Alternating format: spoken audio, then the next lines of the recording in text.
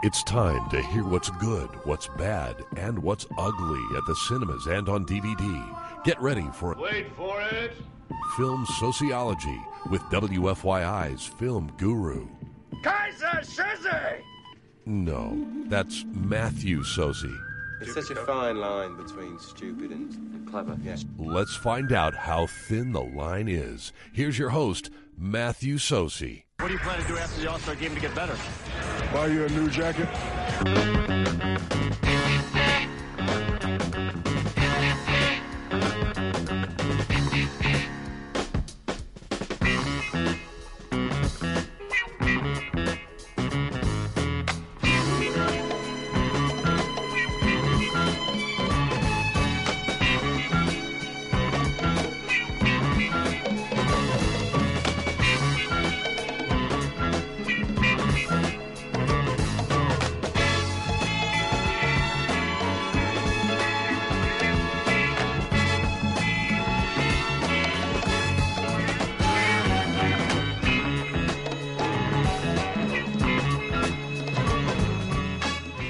Hello there, film lovers. Welcome to Film Sociology, a film talk show here on WFYI HD to the Point and WFYI.org. If you have a question or a comment, you can email me at msocey, that's M-S-O-C-E-Y, at WFYI.org. Also on Facebook, also on Twitter at Matthew Socey. The show is available as a podcast. It's also available on iTunes. And we have a blog, which we'll update someday at... Someday... filmsociology.tumblr.com. Voice you just heard is Kobe Slagle, prepared for the All-Star Weekend. It is my favorite weekend in sports. This is. Yep. Really, not last week. Nope. Not This the tournament. Nope. Not when the Colts are in the playoffs. Nope. Not when the Pacers are in the playoffs. You have a good stretch between NFL Division Championship weekend, and now they moved the Pro Bowl up before the Super Bowl, which I don't really care about the Pro Bowl, but then you have the Super Bowl and then, the big game, the Super Bowl. We can say it's what are you guys going to do about it? And then NBA All-Star. Andre Drummond playing this weekend? I think he is. Well, then I'll care about that. That's about it. That's really about it. So, all right. So, a little later on in the show, yes, ladies and gentlemen, he is back with his first interview for 2016. Robert Irvine from Food Network. He is a part of All-Star Academy, which is happening, well, depending on when you're listening to this. Continuing in our All-Star theme. Yeah, All-Star Academy, Valentine's Day evening at 10 o'clock on Food Network. So we'll be talking about that and movies and, of course, cooking and cinema. And anyway, always good to have Robert on the show. And we have Valentine's Day movies to talk about thanks to The Onion, of all places. We will see if how many of these films Kobe has watched. And if we have time... The Onion or the AV Club? The AV Club, which is an affiliate, right, branch of The Onion. But yeah, anyway. Opening in theaters this weekend, Zoolander 2. Nope. Did you see the first one? Nope. Don't care. Don't really like that. Is Ben on your list? Don't. Oh boy, really this is like a list. This is a Kobe list heavy show this weekend. I can tell you that. Yeah. So I like film sociology, but sometimes it gets too listy. Yeah. So anyway, that's opening. Of course, a film that I guess the anti romantic comedy, How to Be Single with Stacey Studeville's not favorite actress Dakota Johnson. That is also opening. But I do want to get to a couple of films before we get to the big film that's opening this weekend. Probably the most anticipated non-Oscar film of the year so far. Granted, it's February. But I do want to start with the the foreign film, best foreign film nominee, Son of Saul. It's funny, Kobe and I were talking the last couple of weeks. As you know, we like to discuss sports on the film show sometimes, and we sometimes have a tone similar to sports radio. In fact, I think we're going to try to incorporate some sports radio sound effects from time to time. Stay tuned for that. Yeah, stay tuned for that. But not today, because you have a Holocaust drama from Hungary called Son of Saul, and I don't really want to do noises with that. But it's set in Auschwitz in 1944, and it's a very claustrophobic, very intense picture. There is a section of Jews that worked in the camps that worked for the Nazis, as far as informing, assisting within the first 10 minutes of the film. And there was a moment, and I think it's a running joke when you look at the Academy Awards. Usually there is a Holocaust film of some kind, whether it's a feature or a documentary, that is nominated because that tends to be a go-to subject. It's only because there are still stories to be told 70 years after the fact. And if you can find a new angle on this particular dark point in world history, I think it's worth sharing. And Son of Saul does that. There is a really unsettling opening scene of this character, Saul, played really, I hope I'm pardon my Hungarian, even though I am Hungarian partially, Giza Roeg, as he is helping inform people who just arrived as they are stripping down, and they're going to take their shower, and after they take their shower, they will be given tea and biscuits and whatnot. And then you see the Saul character gathering the clothes after the doors to the showers have shut, and what follows after that. The film, the big chunk of the film is about a young child who he wants to make sure gets a proper Jewish burial, which is really hard to do under the dominating circumstances, of course, at Auschwitz. The film, like I said, is very claustrophobic. The director and writer, Laszlo Limas, has a lot of shots where you're looking over Saul's shoulder.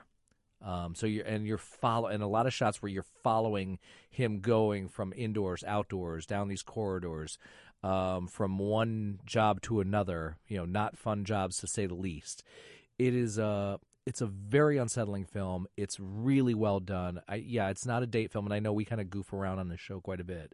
But this is the front runner, I think, for the best foreign film Oscar, and rightly so. I mean, it is very intense. Maybe not the date film for this weekend, but definitely, I think it's definitely worth checking out. And that was a good movie. It's a lot more than that, as good as the subject can be. So, flipping sides, switching dials. Yes, I mixed those up. The Michael Moore documentary, Where to Invade Next. And I'm a fan of Moore, I admit. This is one where he goes to different countries to quote-unquote invade, and for him, of course, is to show off what benefits you can get as a human being in places like Finland, in Germany, Italy, whether it's healthcare, paid vacations, work detail, education, crime.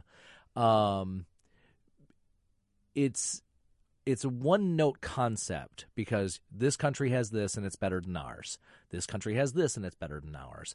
When a film and especially documentary, when a film makes you want to go and do research about whether the information given out in the film is correct or not, or in the case of this, it makes you go and find out, well, okay, Finland has this to offer, but what are some of the setbacks to living in Finland or living in Italy? Then I think the film does its job. Mm-hmm. And I think even if you don't agree with Moore and you want to find out how wrong he is and you want to call BS on some of his stuff, if he makes you go and do the homework, any filmmaker, then I think mission accomplished on that film. So it's fun. It's amusing. It does make you think about some of the stuff that is and isn't available here in the States. So... And he's got a light touch for the most part. I mean, we do get into especially the second half of the film, where we do have parallels that are brought up about slavery and what is that happening in our country today. So, also worth checking out, I think. Now that was a good movie. Now we get to somebody that's on Kobe's list, and his big film is opening today, Deadpool. Not interested? No. Wasn't there a Deadpool movie a couple years ago? No, there was a Deadpool character that was... I know I'm thinking of Daredevil. Yeah, you're thinking of Daredevil. You're thinking of Ben Affleck. No, this is... I'm going to try... Here's my attempt, ladies and gentlemen. This is going to be the more challenging task than trying to recommend a Michael Moore documentary and a Holocaust drama. The fact that it's a Ryan Reynolds movie and it's actually good. Not great. It is... What this film does, and of course it's based on the Marvel character who apparently started as a villain and then became a hero. It's an R-rated. It's also an art film. It's not an art film. Now you do that. We just talked about Son of Saul and Where to Invade Next, and now you do that. See, that's what Kobe does. It's fine. Anyway, he plays this character in a kind of red spandex Superman-looking outfit. If Superman were a Watchman, I think that's kind of how Daredevil looks. And it talks about how he becomes this character due to a mad scientist experiment, and then what he has to do to seek revenge, rescue his girl, and set things right. It's non-linear storytelling, not quite of a Tarantino-esque manner. It's R-rated for a reason. It's very violent, very grown-up humor, and right off the bat with this film, I saw it Thursday night, I should say, at 10 o'clock. Good time to see this as opposed to my usual Friday morning screenings. The opening shot is these extreme close-ups of a freeze frame of a scene during a middle of an action sequence. And so there's moments of what looks like a wedgie scene, and then a gun, and action sequence. Action sequence. Wedgies, guns. Well, what Deadpool kind of does as a character is, besides shooting the bad guys and beating them up, humiliating them a little bit. But there's also a moment as the car is upside down in midair. But there's also, they CG'd a copy of People magazine with the Sexiest Man Alive cover recipient being Ryan Reynolds. During the credits, some of the credits at the opening credits at the beginning, when they're introducing, how they go through the actors and the technicians, such credits as a hot chick, a gratuitous cameo, the director is listed as an overpaid tool, a British villain, and my personal favorite, the screenwriter, the real hero of the film. Obviously doesn't take itself seriously, pokes fun at the superhero movies that have already happened, and Reynolds' character, Deadpool, not only makes fun of the X-Men franchise, which of course Deadpool was an off-branch of, and takes a few jabs at Hugh Jackman's expense, but also the fact that he failed as Green Lantern a few years back. But I think the film takes the stuff that we don't like about Ryan Reynolds, the kind of Van Wilder, college, smarmy, good-looking D-bag persona, and like Channing Tatum in several of his films, they take that energy and focus it in the right direction. Well, would you rather see Channing Tatum in 21 Jump Street or the Step Up series? Or Dear John? 21 Jump Street. Okay, and I think you would rather. I was hoping, Kobe, that you would like this. Although somebody at your house might think it's obnoxious. I could see it's a little on the obnoxious side. I saw the Red Band trailer of this, and not her cup of tea. No, but I think this is more fun to watch Ryan Reynolds in than say Waiting or Van Wilder, or those films. I liked Waiting. You liked Waiting? I liked Waiting. Really? Push the fish. It's about to turn. Well, Anthony Bourdain talks about that in The Big Short. Yeah. No, there are three films of Reynolds that I really like. He's okay in The Proposal, but Buried, which is the film that was sadly out around the same time as 127 Hours, where he's buried in a box underground, basically a one-man show. His one couple of scenes where he was a supporting character in Adventureland. With Jesse Eisenberg, Kristen Stewart, and actually Kristen Stewart's good in this film, Stacey, sorry. But he plays the amusement park mechanic. He's also the local bar. I mean, and that's another example of taking the kind of smug persona we think Reynolds is.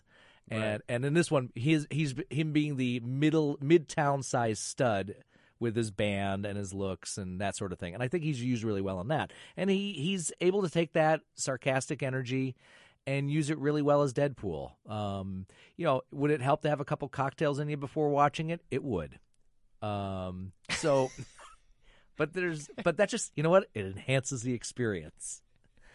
So yeah, I enjoyed it. And it's one you don't need to know the other Marvel films, like Guardians of the Galaxy. You don't need to watch all the other films in order to follow it or understand it. This is what I'm getting out of it. Okay, what are you getting out of it? It's a nice way to spend 2 hours in a movie theater that you won't wish you got back. Yes. There you go. Yes, it is. The action scenes are really kind of nondescript. It's, these kids and their fast cutting and their guns that go pew pew. I guess you go for the action, but you stay for the humor and you know what it is? A body. It's a body superhero movie. So there you go. All right, Mr. Slagle. What is happening at your alma mater?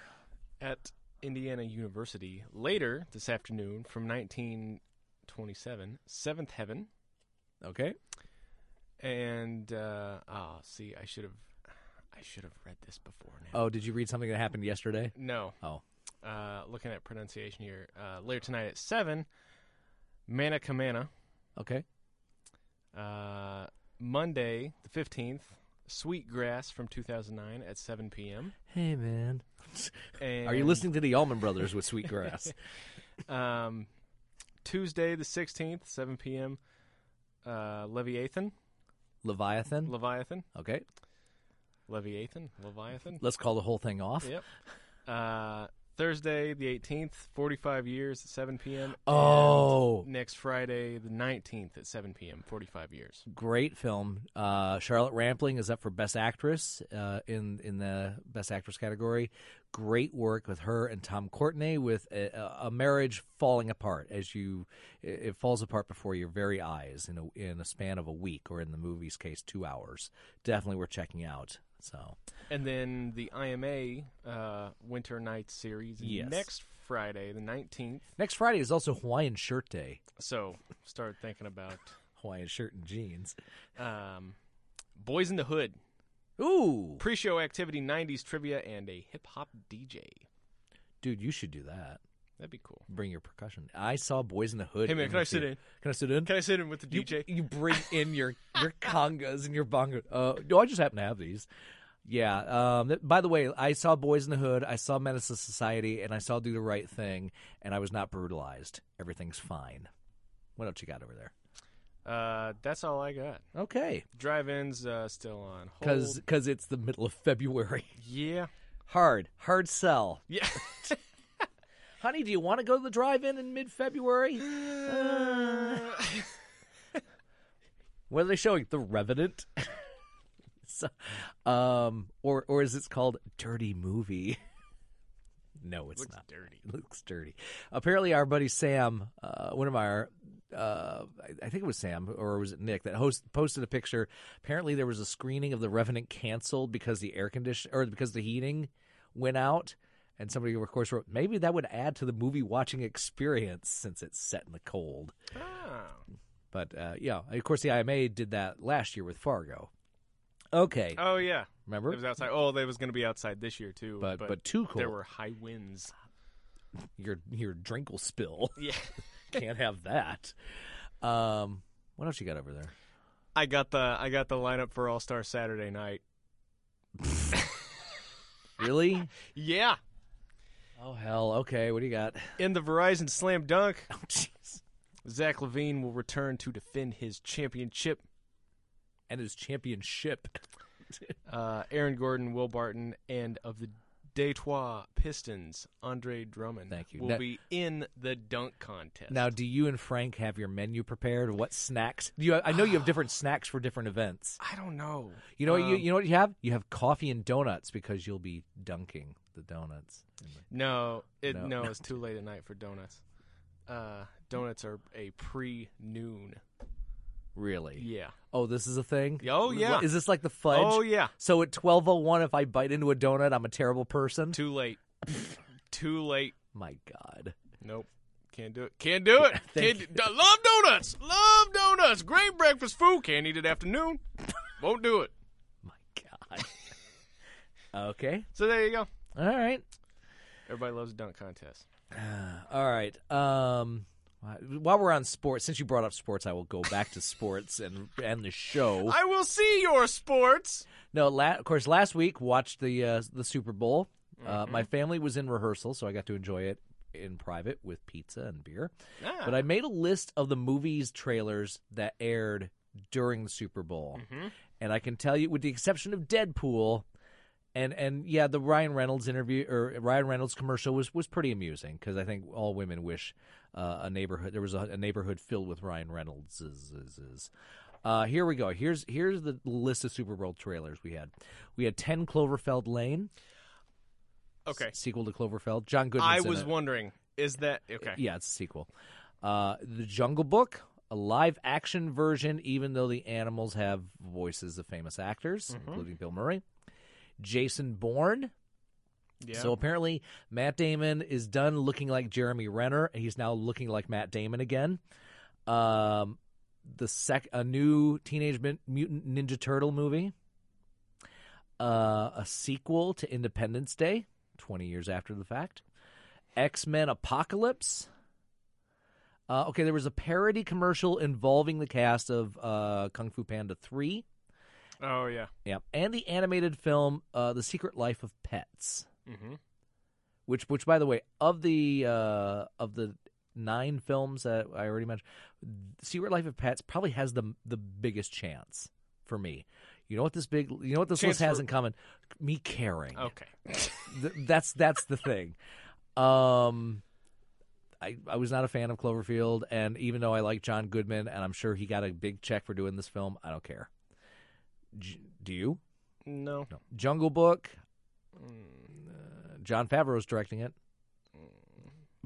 Yes, Tina. Do we want another Jason Bourne film? No. I'm sure Mr. Damon is built and ready to rock in that film, but this is the 5th. Because he did 3, and then there was one with Renner, and now there's this.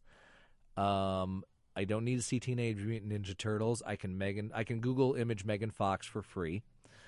Did you see Independence Day when it?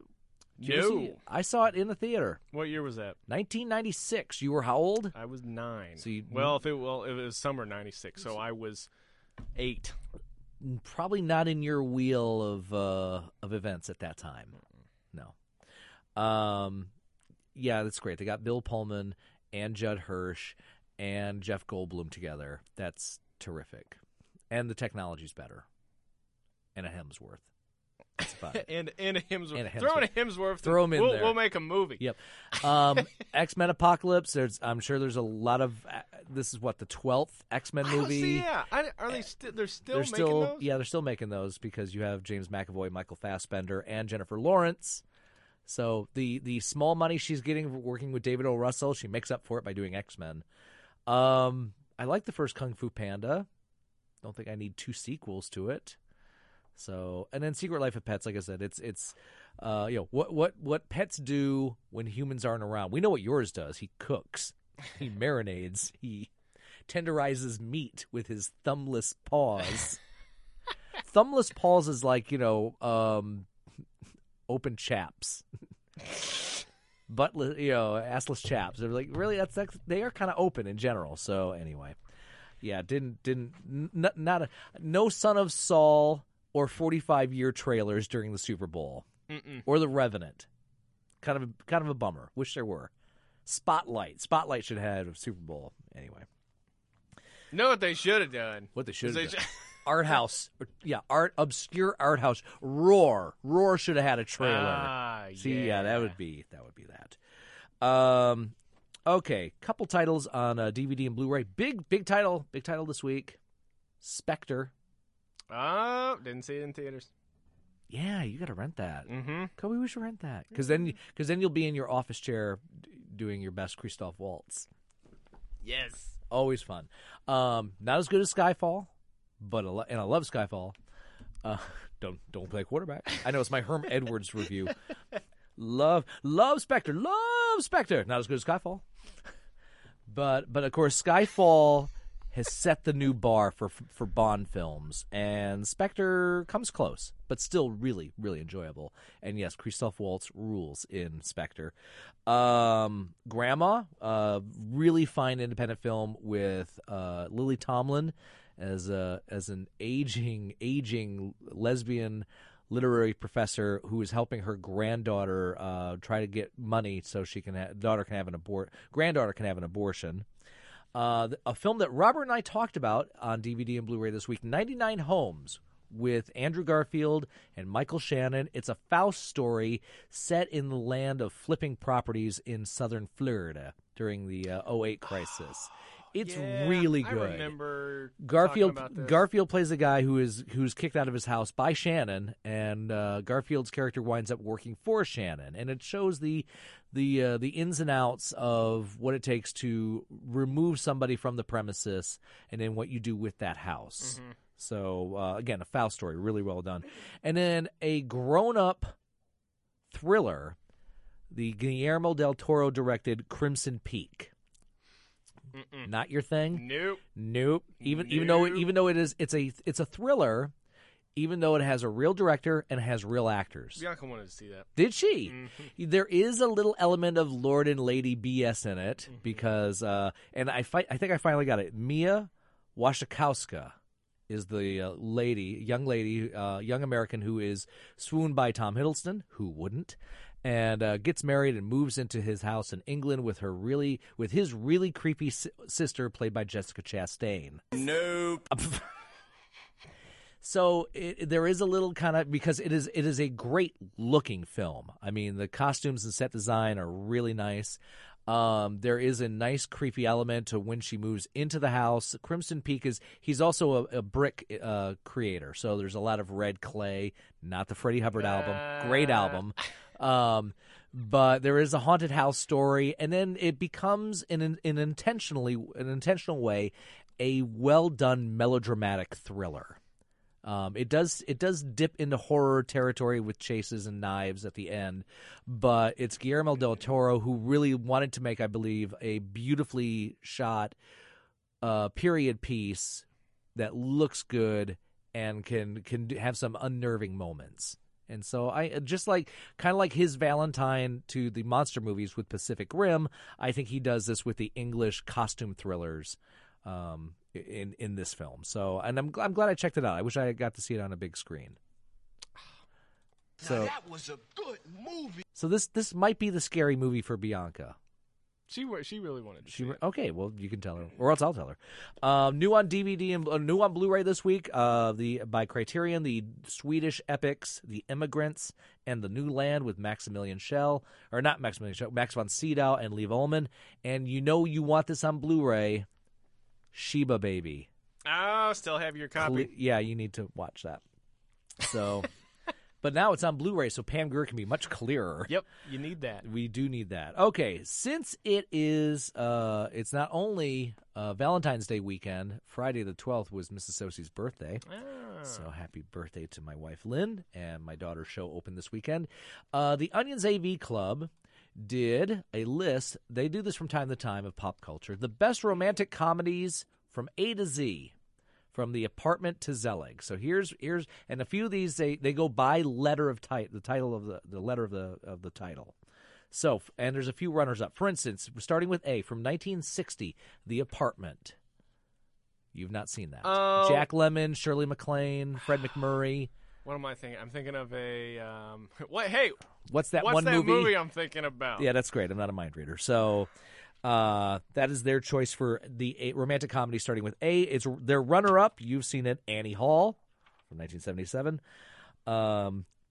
Their B, yes, we're doing the alphabet, folks. Their B from 1938, of course, Bringing Up Baby, Cary Grant, Katharine Hepburn. C from 1931, Charlie Chaplin's City Lights, when he falls for the blind flower girl and wants to raise money for her to get her procedure. Their runner-up from 1992, The Cutting Edge. Never saw it. No. It was 1992. Why would you? Not my cup of tea. D from 2011, the Hong Kong-based Don't Go Breaking My Heart, which I didn't see. E from 2007, Enchanted. Amy Adams, Patrick Dempsey, Susan Sarandon. Really fun film. Emma was 6 when that came out, and it resonated, and a great performance from Amy Adams. F, of course, 4 Weddings and a Funeral from 1994. You haven't seen that either? Nope. She has not inflicted that on you? Nope. Wow. And then the runner-up, Forgetting Sarah Marshall. Jason's way too much Jason Segel, especially in the opening scene. But and Russell Brand. That oh, that's right, he's on your list that too. Pretty much kills that for me. Even though he has a supporting role, and it's Judd Apatow, so it's 20 minutes too long. It is Judd Apatow, and it kind of was. G, Gentlemen Prefer Blondes, which I'm surprised you have not watched either. With the musical with Jane Russell and Marilyn Monroe. Runner up, The Goodbye Girl from 1977. Love that. H, one of my favorite dark comedies, Harold and Maude, where a 20-something Bud Cort falls in love with 80-something Ruth Gordon. Runner-up, High Fidelity which I do like, even with the presence of Jack Black and the fact that they set it in Chicago instead of London. It Happened One Night with Clark Gable, again, and Claudette Colbert. I'm surprised Bianca has not inflicted that on you. Speaking of Ryan Reynolds, Jay from 2005, Just Friends. They couldn't find another one. Another J title. K, Knocked Up, 20 minutes too long. I'm not wrong. L from 1941, The Lady Eve. M, My Best Friend's Wedding, psychotic romantic comedy. Never seen it. If normal-looking people tried to do what Julia Roberts did, you would want a restraining order. Yes. But because it's Julia Roberts and Del Maroney and Cameron Diaz, and it's got a light soundtrack, so its runner-up is Moonstruck, which I think is a far better film. N, Never Been Kissed. 30-something Drew Barrymore goes back to high school, posing as a high school student. Oh, where she's the reporter. Yes. Yeah. O, Overboard, Kurt Russell and Goldie Hawn. Oh, I thought it was going to be Notebook for N. Well, romantic comedies. I don't think there's a lot of not a lot of yucks in the Notebook. P, Punch Drunk Love. Probably Adam Sandler's best performance in a film, directed by Paul Thomas Anderson. Because he's actually supposed to act as opposed to just let the camera roll and let him do a bunch of goofy stuff. The runner-up in the P section, Pretty in Pink from 1986, which I believe they are rescreening for the 30th anniversary at certain Fathom events, so go to Fathom for that. R, Roman Holiday. Yeah. Audrey Hepburn, Gregory Peck, Vespas. S, Say Anything. Johnny Cusack holding up the boombox. Right. Runner-up, film that a lot of people have been praising, and I haven't seen it yet, Sleeping with Other People. Jason Sudeikis and Alison Brie. T, Trouble in Paradise from 1932. U, Under the Tuscan Sun with Diane Lane. I think you might like that. This is where she buys a house in Tuscany, in Italy, and adapts to a new life after her old life not working well. V, Valley Girl from 1983, young Nicolas Cage, between two kids from the other side of the tracks, just one's a Valley Girl and the other's a punk, or Hollywood incarnation of punk rocker in the early 80s.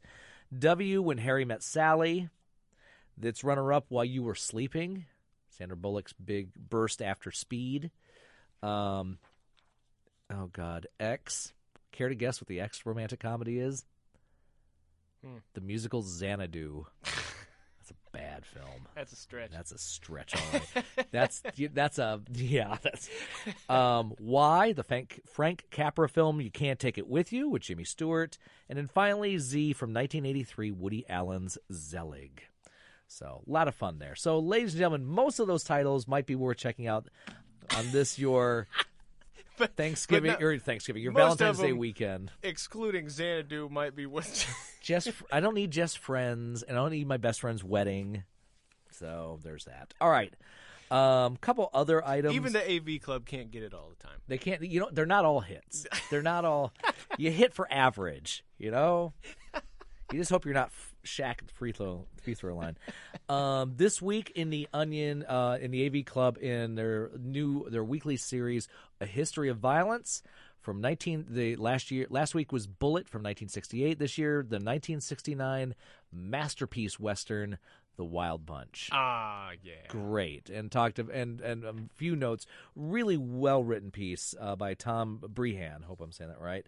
But talks about how the Western was consumed with the American myth and establishing a sense of place and atmosphere. Its heroes were romantic manifestations of American self-image. And in action movies are built around set pieces, around bursts of violence, absurd and severe enough to push them beyond the bounds of the everyday. Or as the article says, the headline, one of the greatest Westerns ever also birthed the John Woo's Shoot 'em Up. Because the violence in this film, and this is by 1969 standards, really shook a lot of people. So not only that, but it's anti-heroes.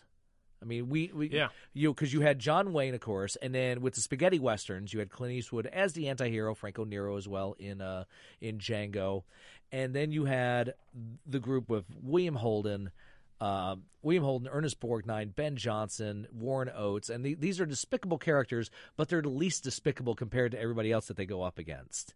And Peckinpah loved doing the stories of aging guys with one last shot at glory.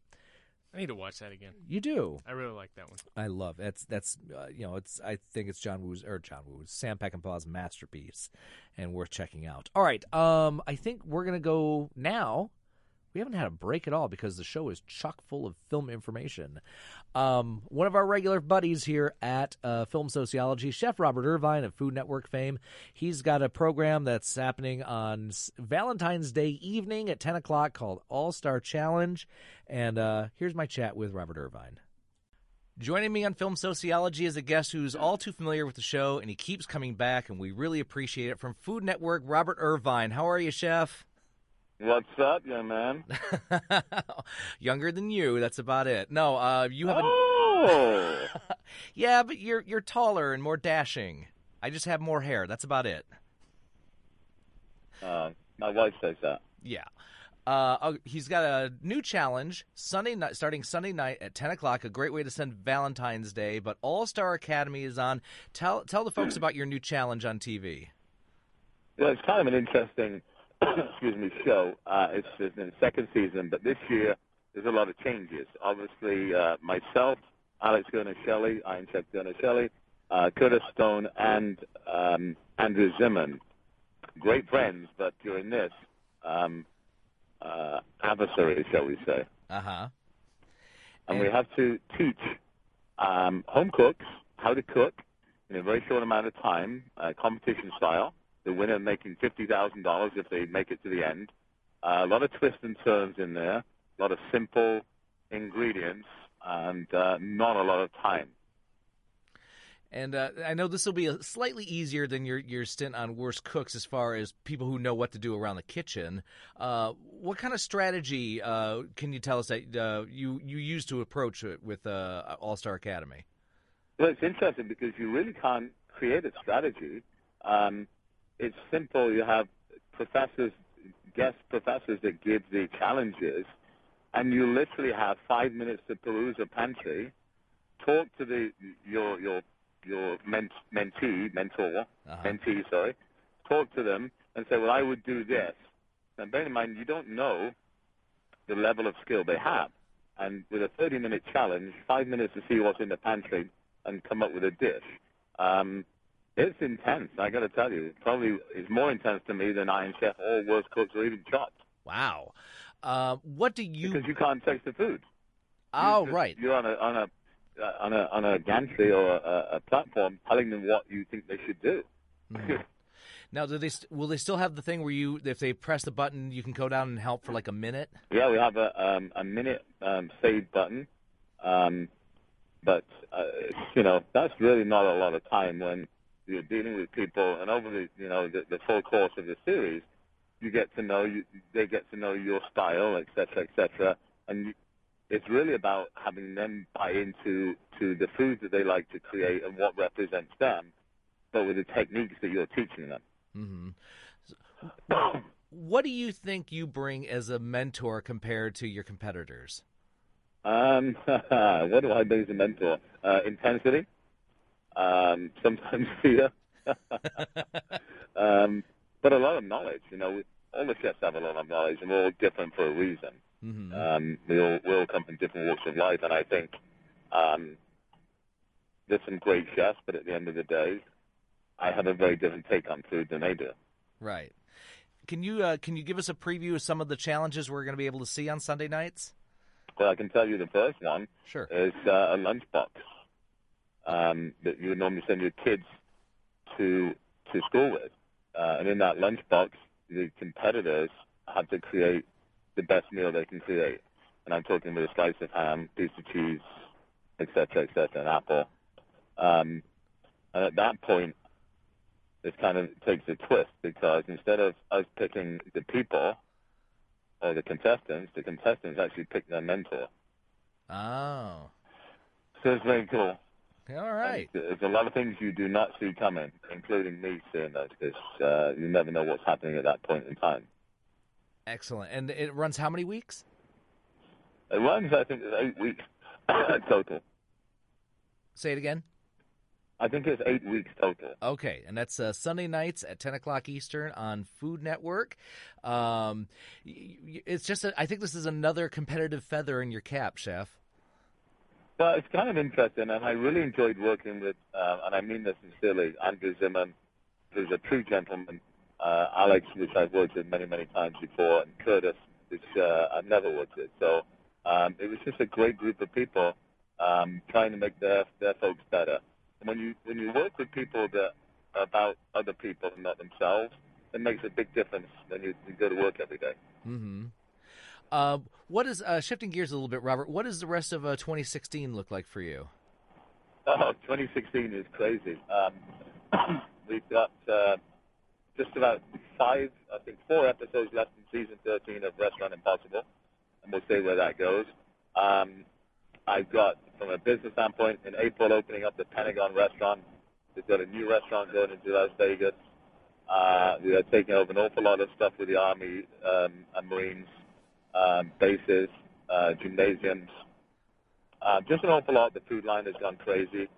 We just launched a new flavor in the protein bars, Fit Elites and Fit Crunch birthday cake. And we're looking on, lemon pound cake bars and all these other things that we're doing.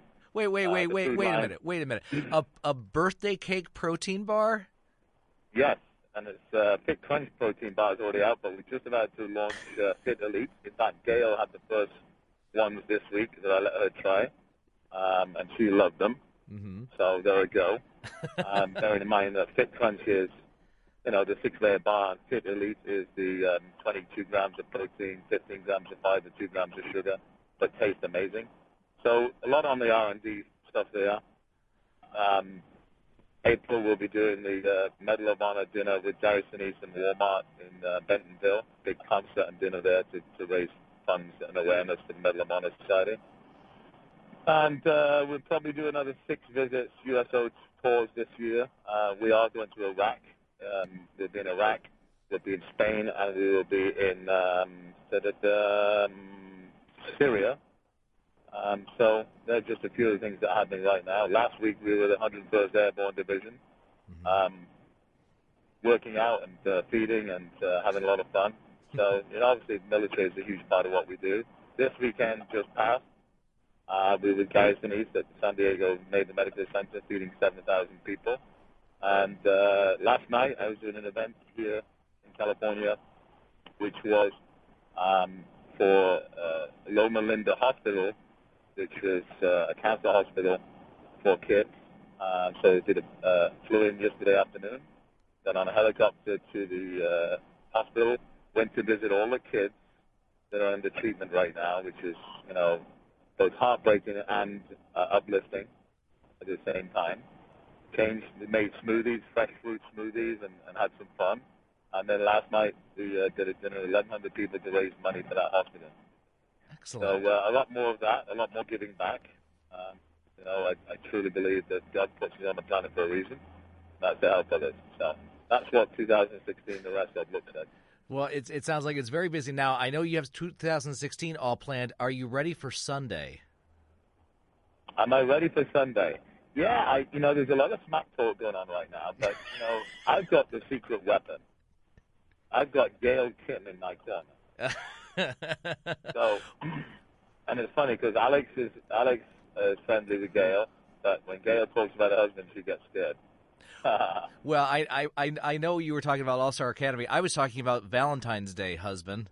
Oh, Valentine's Day. I was talking about All-Star Academy. I know. So Valentine's every day. If you saw Gail and I just posted a picture on Twitter. We had breakfast in the courtyard of the Mission Inn. You should check it out. I will. Valentine's every day. Yeah, that's good. Yeah, why save it for just one day out of the year? But it's funny. People think that, people say, I want to live one day in Robert Irvine's life. You're more than welcome to live a day in my life, but you'll be working for others for the rest of your life. The downtime that we do get, Gail and I, is breakfast or it's a gym. We're on our way to L.A. right now. Gail's working tomorrow, so we'll get there. We'll get a chance to get in the gym and then have dinner. Then she goes to work. And then we're ready to hang out to Philadelphia the same day, actually. Oh, wow. Well, my wife's it's always go. My wife's birthday is February the 12th, so it's double duty this weekend. Yes, very nice. So you make sure you breakfast in bed and all that stuff. I'll do my best breakfast-wise, so I'll try not to text you if I'm in a kitchen crisis. So let Emma cook breakfast. Yeah, she's take the credit. My sous chef who occasionally takes charge from time to time. What do you mean occasionally? All right, all the time. I know who's in charge. Yeah, yes, I'm the third smartest person in my house. I'm well aware of that. But you know, as a dad, there are times when you have a strong, independent teenage daughter until daddy needs the help open a jar or kill a bug that's in the room. Yes, I've got two of them. One's going to Annalise's University of Central Florida, studying pediatric speech pathology. And Talia, my 14-year-old, is going off 38 and wants to be, like a dad. So, yes, you're right. They're all tough until they need you to open something or they need you to buy something. Or laundry. Oh, laundry, yes. They love doing laundry. They've been doing laundry since they were kids, believe it or not. Wow. One thing that is believed in is teaching how to cook, teaching how to clean, wash, laundry, press the clothes, all that sort of stuff. Yeah, Emma can marinate. She can chop. We're working on the laundry and dishes skills. It's okay. It's all a process. They'll all come one at a time. Exactly. All right, switching gears a little bit. I know you're on the road constantly, but have you been able to watch any movies lately since this is the film show? I just watched on the plane Burnt. I watched another one. What else did we watch? Movies. Well, I've watched a lot of movies. I just can't remember the names. That's the scary thing. I did watch Burnt on the way here. I'm heavily into right now. I watched the Black Mass with Johnny Depp. I thought it was really good. Yep. Oh, 99 Houses. Have you seen that? Yes. Yeah, really. I really like that. That's And then, obviously... Yeah, go ahead. Yeah, I mean, 99 Houses just came out on DVD and Blu-ray this week, and I know you have ties with Florida, but yeah, it's a Faust story. If you said it instead of the devil, it's a gentleman who flips houses and flips properties for a living. Yeah, I mean, and it's so funny because then we watched The Short. The Big Short, yep. The Big Short, which I thought was pretty awesome too. And you think of The Big Short and then 99 Houses, it kind of goes hand in hand. Oh my gosh, that's a double feature. So, yeah, Dale and I, and you know this because we've been friends for a long time, we pretty much only watch movies on our day off and work out and eat. So, trying to think what else we've seen. Well, it's funny you mentioned The Big Short. One of the smartest things about that film is the fact that they use those moments when it feels like it's going to be too complicated, and then they bring in somebody like Selena Gomez or Anthony Bourdain or Margot Robbie to explain the technical aspects of the finance world.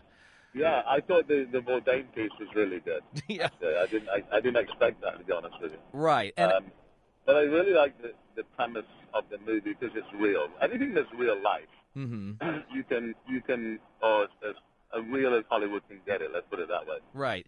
I would say, how did Burnt capture it as far as relationships in the kitchen? I think they caught it pretty well. I just, Bradley Cooper is an amazing actor, but I don't think he fit that role. And it's so funny because I just watched that, and then obviously another 3-star Michelin chef committed suicide last week. Yeah. And it kind of portrays that in the movie, that when he gets drunk and he thought the critics were there and all that sort of stuff. And I'm so glad I don't live that life of waiting what people think of food, because they live and die by that. Yeah. I think. And I think, the dynamics between the chef and everybody else in the kitchen, and I think they captured that pretty well. I mean, if you've watched enough cooking television, you've seen this character, and we can say who it may or may not be based out of. But yeah, there are some chefs that do kind of treat it like life or death. Yeah, especially when the Michelin stars are involved. Right.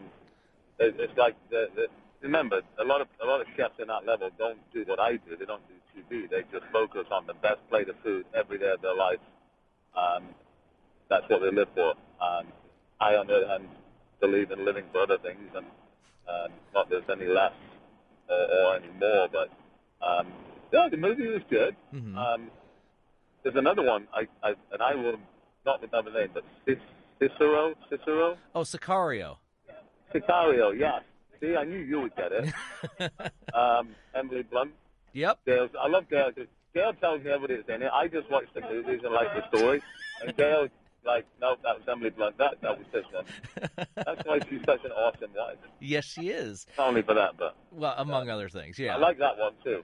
Yeah, it was that kind of, the further she got into the investigation, the more complicated, the more, the deeper in trouble everything became. But again, here's the thing. And the more realistic the movie is, or based on real life as much as it can be, and that you can see. Mm-hmm. And that's the important part of movies. Hollywood takes a little bit of, Hello? Classic. You're cutting out a little bit. Hold on. I can hear you. Okay. Say it again, please. I can hear you. Yeah. Okay. Can you hear me? Yeah, I can hear you now. Okay, so Hollywood puts a little bit of, the glitz and glamour in there, but as long as the story is relatable, we love those type of stories. Mm-hmm. So that's why I go to the movies. It gives me 2 hours of escapism from everything I'm doing. And one of my all-time favorite movies was The Town. Yeah. Because you can see that actually happening. You can relate to those people. Mm-hmm. And I think I've watched that movie about 250 times. It's and he captures that world. It's funny you're watching Black Mass because it's such a mixture of people. You have actors from England and Australia and of course the United States capturing that specific Boston world at that particular time, and The Town does that as well. Yeah. What movies? I know because you send me movies to watch all the time. What have you watched lately? Well, it's funny. My next question was going to be: are you and Gail going to see DEADPOOL, which opens this weekend? We haven't planned to. Because it's Ryan Reynolds and it's an R-rated superhero movie. It kind of makes fun of the other superhero movies. It is kind of over the top when it comes to its action. It's a fairly violent film, but it does poke fun of, like, Ryan Reynolds, of course, was in Green Lantern, and they make fun of the fact that film didn't do well, and it's because it's 20th Century Fox. They have these kind of playful digs on X-Men and a couple other films, but there's a lot of breaking of the fourth wall. There's a lot of Deadpool addressing the camera. So, it's kind of a grown-up action movie if you're into the superhero films. Well, I like that they break the fourth wall and they make fun of themselves. So I do like that. I think the viewer wants to see more of that. Mm-hmm. And hence what we've done in Restaurant Impossible, the same type of thing. So, we're going to look at that. Yeah, check into that. We'll have to look at that now. Yeah, that just opened this weekend. Of course, I'm in Academy Awards mode because that's at the end of the month. We just got a film that opened in town last week that I loved called 45 Years with Charlotte Rampling and Tom Courtenay. It's a very intimate but pretty intense drama about a long-time marriage that's falling apart. Now, I wouldn't recommend it for this weekend because it's Valentine's Day weekend, but, No,